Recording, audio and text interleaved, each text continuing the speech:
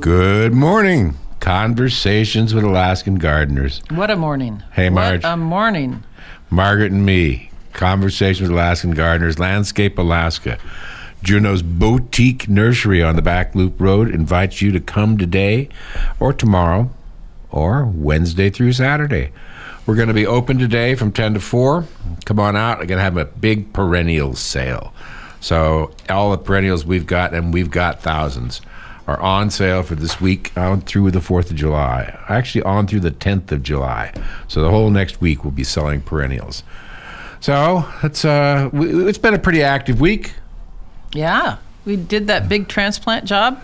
All that material that came out of the McDonald's, all those 40-year-old shrubs and things, all those went into... That was so amazing.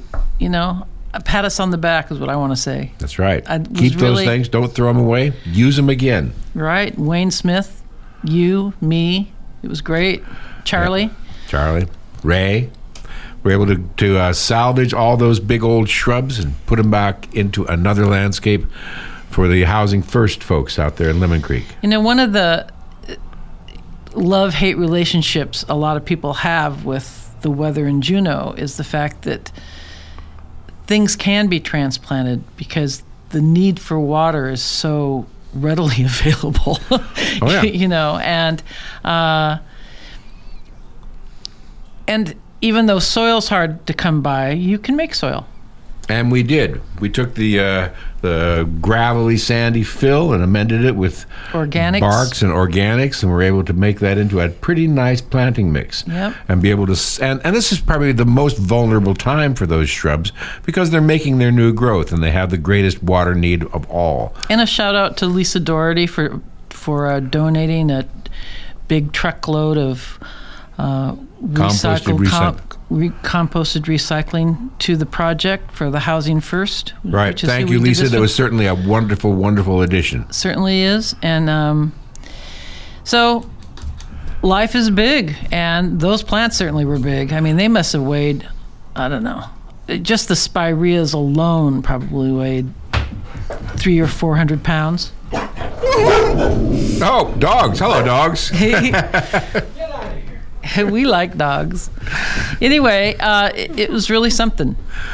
Yeah, and it was able to happen pretty quickly, too.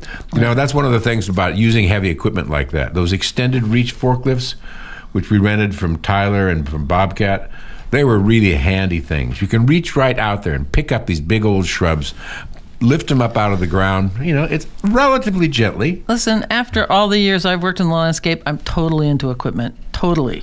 Yeah. Totally into equipment and making it as painless as possible. And it's real nice having a heavy equipment operator who's as gentle as Wayne is working around you, keeping everything smooth and clean. Absolutely. And Wayne at WS Excavation, if you're looking to put a driveway in, drain field, you have to do some kind of additions, you want to make a rock wall, any of those kinds of tasks, he's the man to call.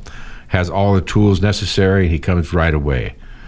No, it's a real joy being able to work with Wayne. It really is. And with Dewan came and helped us. T.W. Hall, absolutely spectacular. Bringing this trailer that brought all those plants, and you know, you just couldn't ask for a better scenario. And the fact that we were able to do it in 2 days was a miracle as far as I'm concerned. I am too, absolutely astounded. And I was so glad to be able to pull it off as easily as that. It's not over yet, but it's such a spectacular we don't do it alone. change. That's the point, is you get the guys that know how to work with you, and you work with them, and, you know, lickety split, there we go. There is that about operating in the same town for as long as we have.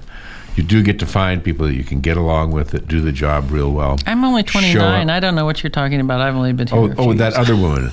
That other woman who used to be you. That's right. Okay, this is a call-in show. If you'd like to talk about landscaping and gardening questions, 586-1800. It's a perfect morning for it. Well, you know, and one of the things, too, about working in the landscape for me is, you know, I do a lot of menial type of work. I mean, I do large installations, but in terms of our bread and butter, I do maintenance on hotels and banks and, you know, take care of people's yards.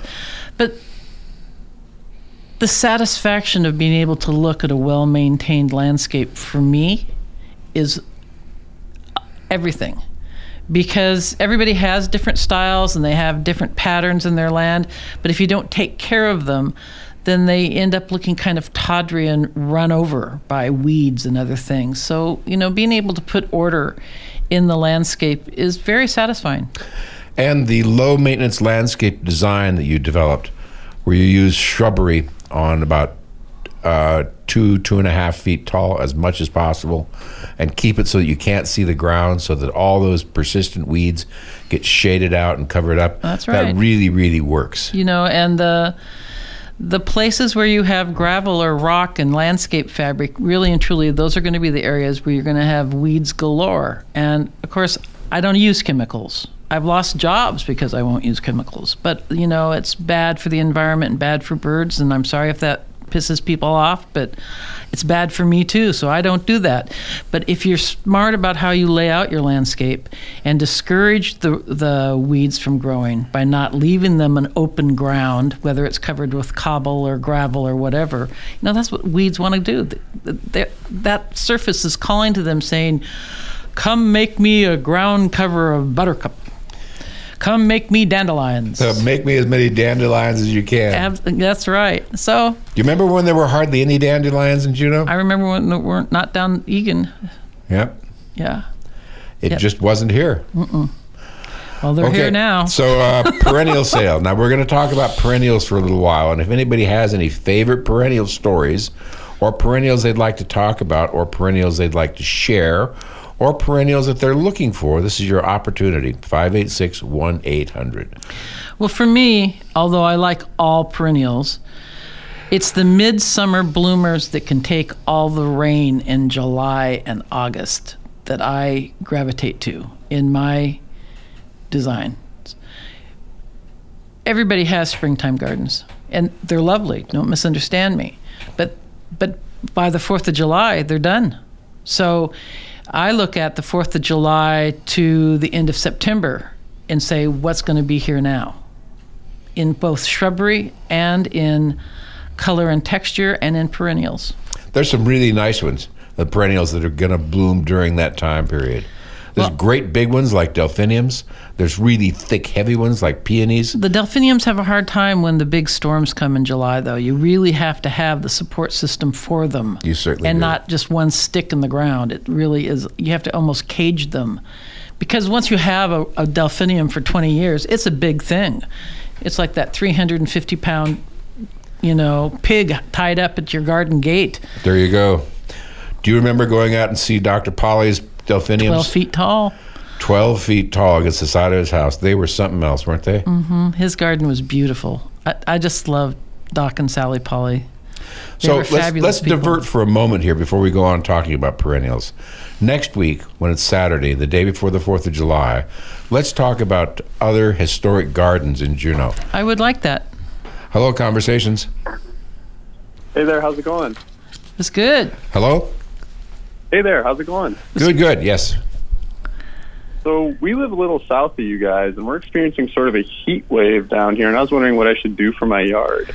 Well, you know exactly what to do for your yard. Don't go to sleep. Stay up, starting watering at about 4 o'clock in the morning, and keep it nice and wet for as long as you possibly can.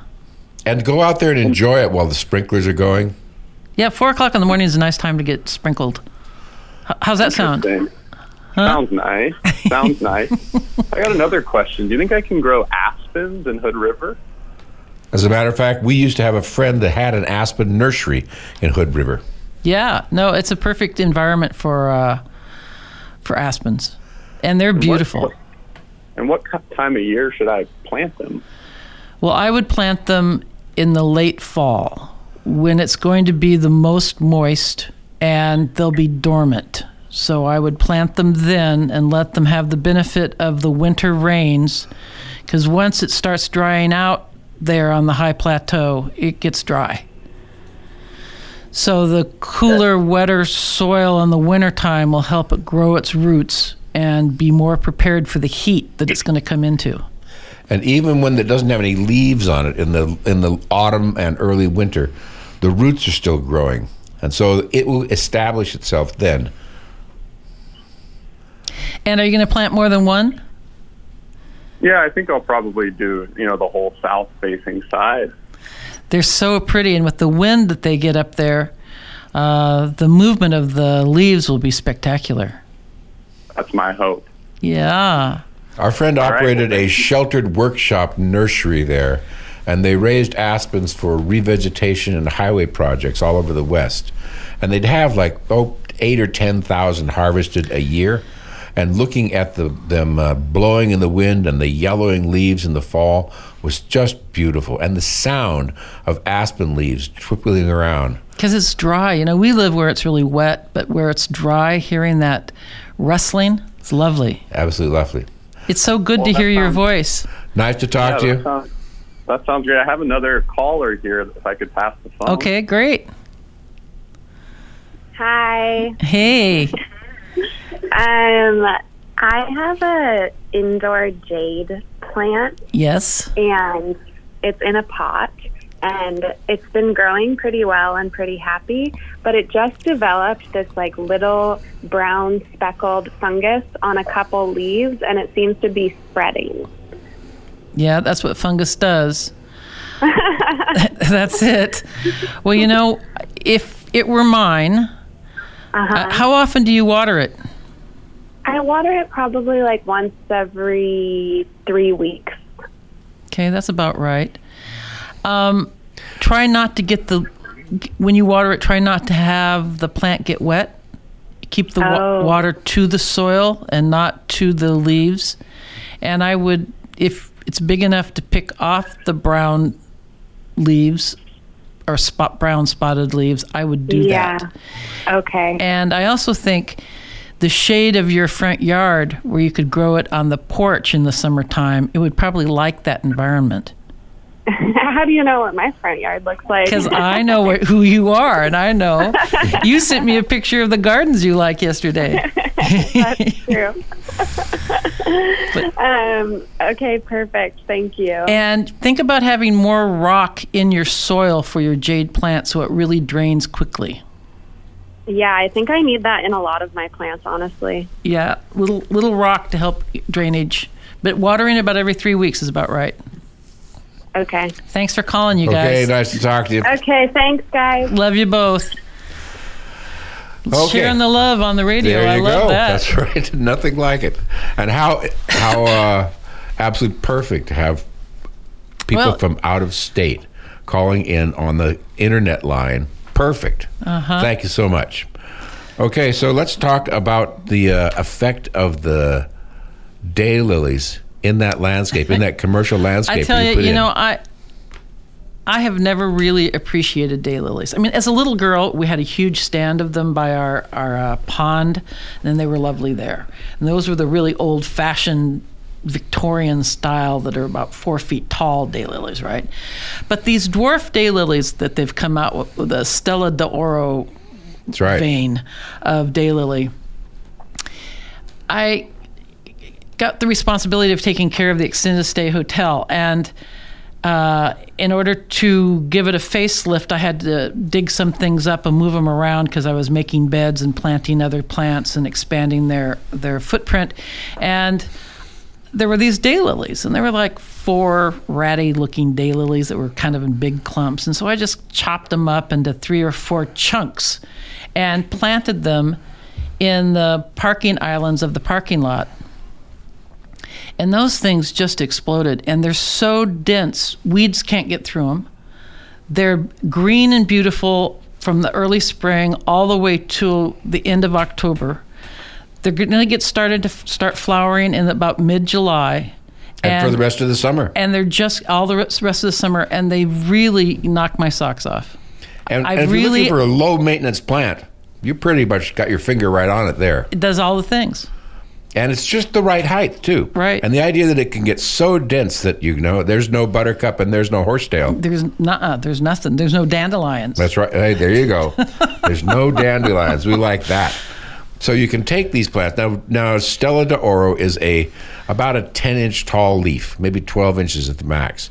And then the flower stands right above that. And it's a bright yellow. And now there are bright red ones. And orange ones. And we're going to have the red ones this year for the first time. No, they're really, really impressive. And if you have especially a difficult spot that's very sunny, that like this is a really hot, the extended stay faces due west, and it is hot there, believe it or not, and they just thrive. They're not going to do well in the shade. They won't flower well for you. They'll grow fine, but if you want them to be big and beautiful and resilient, you have a sunny spot, that's the place to do it. And you can take daylilies and combine them with Siberian iris, and you have kind of the same kind of effect of vertical lines, but the height difference is so dramatic. So you can have a band of daylilies in front of a band of Siberian iris, and you have like a fringe skirt edge. Right. Very, very pretty. And the iris moves in the wind, where the daylilies don't move in the wind very much at all. They're way too sturdy. That's right. So this is a call-in show. If you want to talk about your lawns or favorite trees or anything that you're interested in, the number is 586-1800. 586-1800 gets you on the air. Okay, so it's time to be looking around at your rhododendrons and seeing if you've got root weevils. That, and it's time to fertilize them. Oh, yes, absolutely. This is kind of coming up to the end of the time to fertilize them for this first shot. And we try and have all the first shot fertilizing done well before the 4th of July so that the new branches and new leaves that are coming out after the flower have plenty of food in place so they can make flowers the following year. So the fertilizing now is not for flowers this year, it's for flowers next year. And they're setting buds in this next month. So that's why it's critical that they get fed in this next month for sure. Absolutely. And the nematode picture, the root weevils make the edges of the leaves look like they're kind of lace. So they've been bitten into around the edges of the leaves so many times that there's no smooth surface left. And if you're interested in this, you could come and talk to me, because we brought in an army of super microscopic I need some for animals. Joe's. When I replanted Joe's rhododendrons last week, I came across grubs and big weevils. And the grub for the weevil is a big white thing with a dot on the end of it, an orange dot on the end of it. Yeah, they're really disgusting. And they're big. They are. They're quite large. And they're eating the roots to the rhododendrons, and that's what happened to Joe's. So now I've got new ones, new soil, new everything, but I need to douse it with nematodes. Okay. And you'll want to do it for a couple of years. Yep. And right now is the time to do it. If you can see the beginning of the adults eating the leaves, it means at that time the babies are getting born or getting hatched out. And do weevils attack hydrangeas and other types of shrubs? Hydrangeas, roses? Primroses, true fir, viburnums, laurels. We don't have to worry about laurels very much here. I'd like to do they even grow the old-fashioned viburnums, the snowball plants anymore? Somebody posted a picture today of the snowballs blooming outside their house. I saw them in the flats. You always see them in the flats. And up there at the old library. It's so pretty. And, it is. I don't even know if they're available anymore. They used to be years ago when we were young. But now, time flies. Oh, by the way, I did order some mock orange, Philadelphia. So it should be coming in about 10 days or 2 weeks. In what size? 2-gallon cans, so it'll be big enough to flower, and it's got that real sweet orangey flavor, aroma. They're very pretty. Very, very pretty. Bleeding hearts. People have been asking for bleeding hearts, and those that you planted earlier this year are at saleable size now. And there's more down in the greenhouse. Okay, so anybody who's looking for bleeding hearts, now's the time we'll have them, and we're going to have a perennial sale this week. So this would be the perfect time to buy them. If you want some held for you, make sure you contact us either via the internet or the telephone. Okay, and one of the things let's talk about the perennials that I like, the ones that bloom starting in July, through September. Let's start with phloxes. Well, the midsummer phlox is a really great one. It only gets 15 inches tall, maybe a little bit taller, depending on the location, maybe 18 inches. It can take all the rain, it takes all the wind, it takes all the snow getting pushed on it. I've had it at the Wells Fargo in the valley for, 15 years. And once it starts flowering, it just flowers and flowers and flowers and flowers and flowers. And it too is fragrant.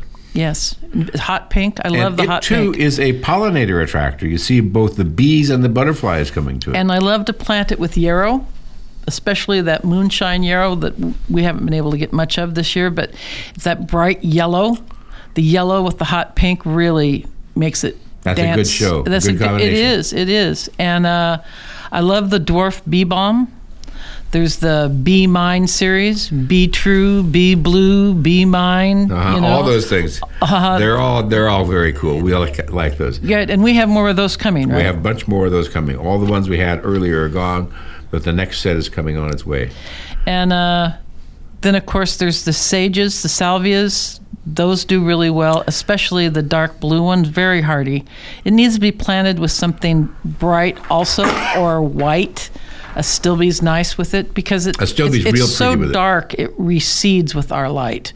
So unless you have something to backlight it, sometimes people don't see it. I certainly understand that.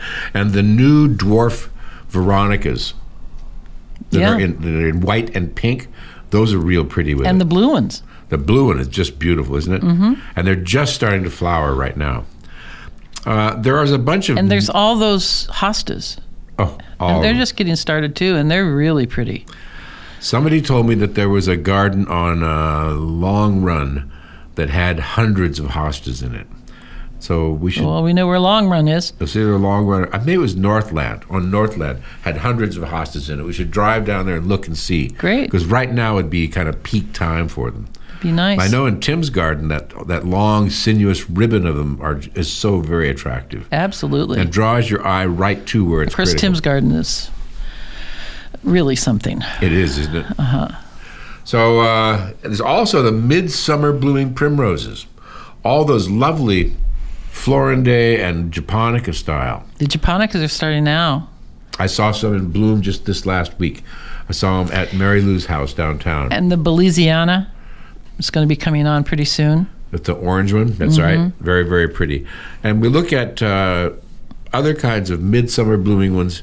We're looking at the astilbes and the midsummer primroses, the salvias, the phlox, and the perennial geraniums. The perennial geraniums are just coming on. Yep. They just start now. And they are one of the most wonderful and flowers. They bloom till the end of October. It's just we don't have very many of those left.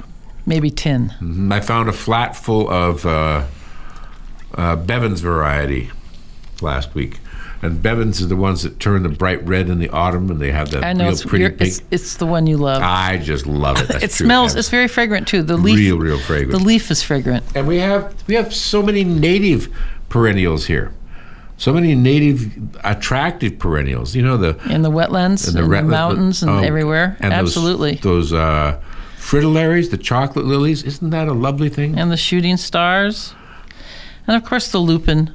You know, the only time I think buttercup looks pretty is when it's growing in a big stand next to the lupin, because the bright yellow and the blue look so sweet together, and it makes the buttercup not look so weedy. I know it's hard. It's hard to look at the buttercup and think anything. The other aruncus is blooming, and I know people hate aruncus, but it's really very pretty. Goat's beard. Yes. When it's blooming, it's very pretty. It is. And right now, it's so fresh and crisp. I know when I look at seed catalogs from Great Britain, they've got 12 kinds of goat's beard listed, different sizes and different colored leaves. Well, those shapes. Brits are odd. There's no doubt about it. Anyway, what was I going to say? The town looks beautiful. Mm-hmm. You got lilacs in bloom. You've got roses starting. You've got rhododendrons still blooming. And apple trees are still blooming. Apple trees are still blooming. It just looks so pretty. And the Cornus canadensis is just blooming. Turning on. Native, that's right. So the pretty. Native one. Yep. Going out to Montana Creek and the corners of the roads where the two roads come together on almost a 45-degree angle there right at the edge of the highway. This big stand of native dogwood. So pretty. Coming into flower, so delightful. You know, another one that I really like is Nagoon. Absolutely. Not only those beautiful colored flowers, but that fall color on the foliage is just stunning. Has that? The biggest crop of that is Nurse Diane, who has that hillside of Nagoon that's like a treasure trove. That's right. Absolutely beautiful. And then there are the other kinds of midsummer primroses, the ones with the other colors, the pink, the albicola and the curtisoides. Albicola. That's yes. correct.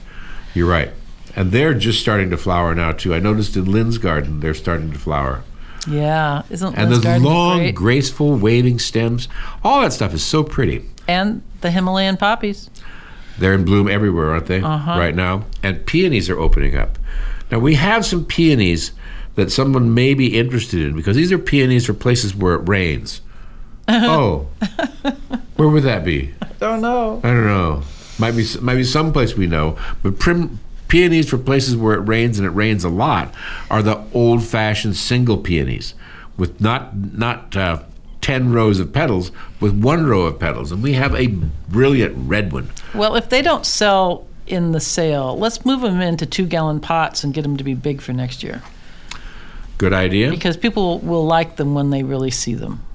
And anybody that grows delphiniums has to know about delphinium cages. And so if you are interested, come and talk to me, and I'll show you how to make a delphinium support system that'll be infinitely better than pounding a stick in the ground and tying strings to it. Right. Our son Cole designed it. If you're still listening, Cole, Ginger still likes her delphinium cages. It makes it look like a bamboo fence. Okay. We're almost over. Dwarf lilies. The Yes. dwarf lilies are coming on now. All lilies are fabulous. Mm-hmm. And they come back. Oh, yes, come back. And multiply rapidly. If you want to have something that is successful, you can say you've got a 7-year-old who wants to have a garden. This is an ideal plant to give them, because not only does it bloom beautifully, it's really, really tough, and it's peculiar enough that it keeps their attention. Well, that's hard for any 7-year-old. But there's, I have noticed that that's one of the things that they all get drawn to. A small child's, they all head for that. Yeah, because it looks like something from science fiction. Well, it does kind of look like that. It also looks like it just can't help but flower. Right. It's got all those huge flower buds on that little diminutive plant. That's really nice. Okay, so we have our highly trained, industrious, and here's a intelligent phone call. staff standing by. So if somebody wants to come there before we get there, they'll be out in force. Conversations, hello. Hey, have you noticed a lack of bumblebees this year? Oh, absolutely. You bet. All bees. Yeah. And and not just here, all over the West. It's distressing. Yeah. Usually the bumblebees are just swarming all over the clover in my yard, and I don't see any. I haven't seen a single one. You know, and normally we have our rhododendrons. Our kids grew up playing with paper cups, capturing the bees that were in the flowers of the rhododendron. Didn't kill them, just was a game of kind of like tag, you know? You can actually hold your hand under like foxgloves, and they'll land in your hand. They won't hurt you. You right. know what I mean? Exactly. And there aren't any. David and I were talking about it. There aren't any bees. That's bad. I really appreciate the call. Yeah, thanks a lot. See you later. Okay, so we're coming up to the end of this program here. We got a couple minutes left. 1 minute? Okay, come visit me, Landscape Alaska. We'll talk about perennials. Maybe you'll even buy a couple of them. So I'll be gone, but enjoy yourselves this weekend and be safe. And the rhododendrons are spectacular, and there is this purple rhododendron called Edith Bosley. It's the best purple rhododendron we can grow, and it's just opening right now. And you put that purple rhododendron with the dark red America rhododendron, and it's such a eye-catching combination. I'll show you if you come see me, Landscape Alaska on the Back Loop Road. Look at our website for a map, landscapealaska.com. And then otherwise, we'll talk to you next week. We'll talk about historic Juneau Gardens. So think up some historic Juneau Garden questions and comments that we can all talk about. And until next week, this is Margaret Tharp and David Lendrum from Landscape Alaska, and we're wishing you all happy gardening.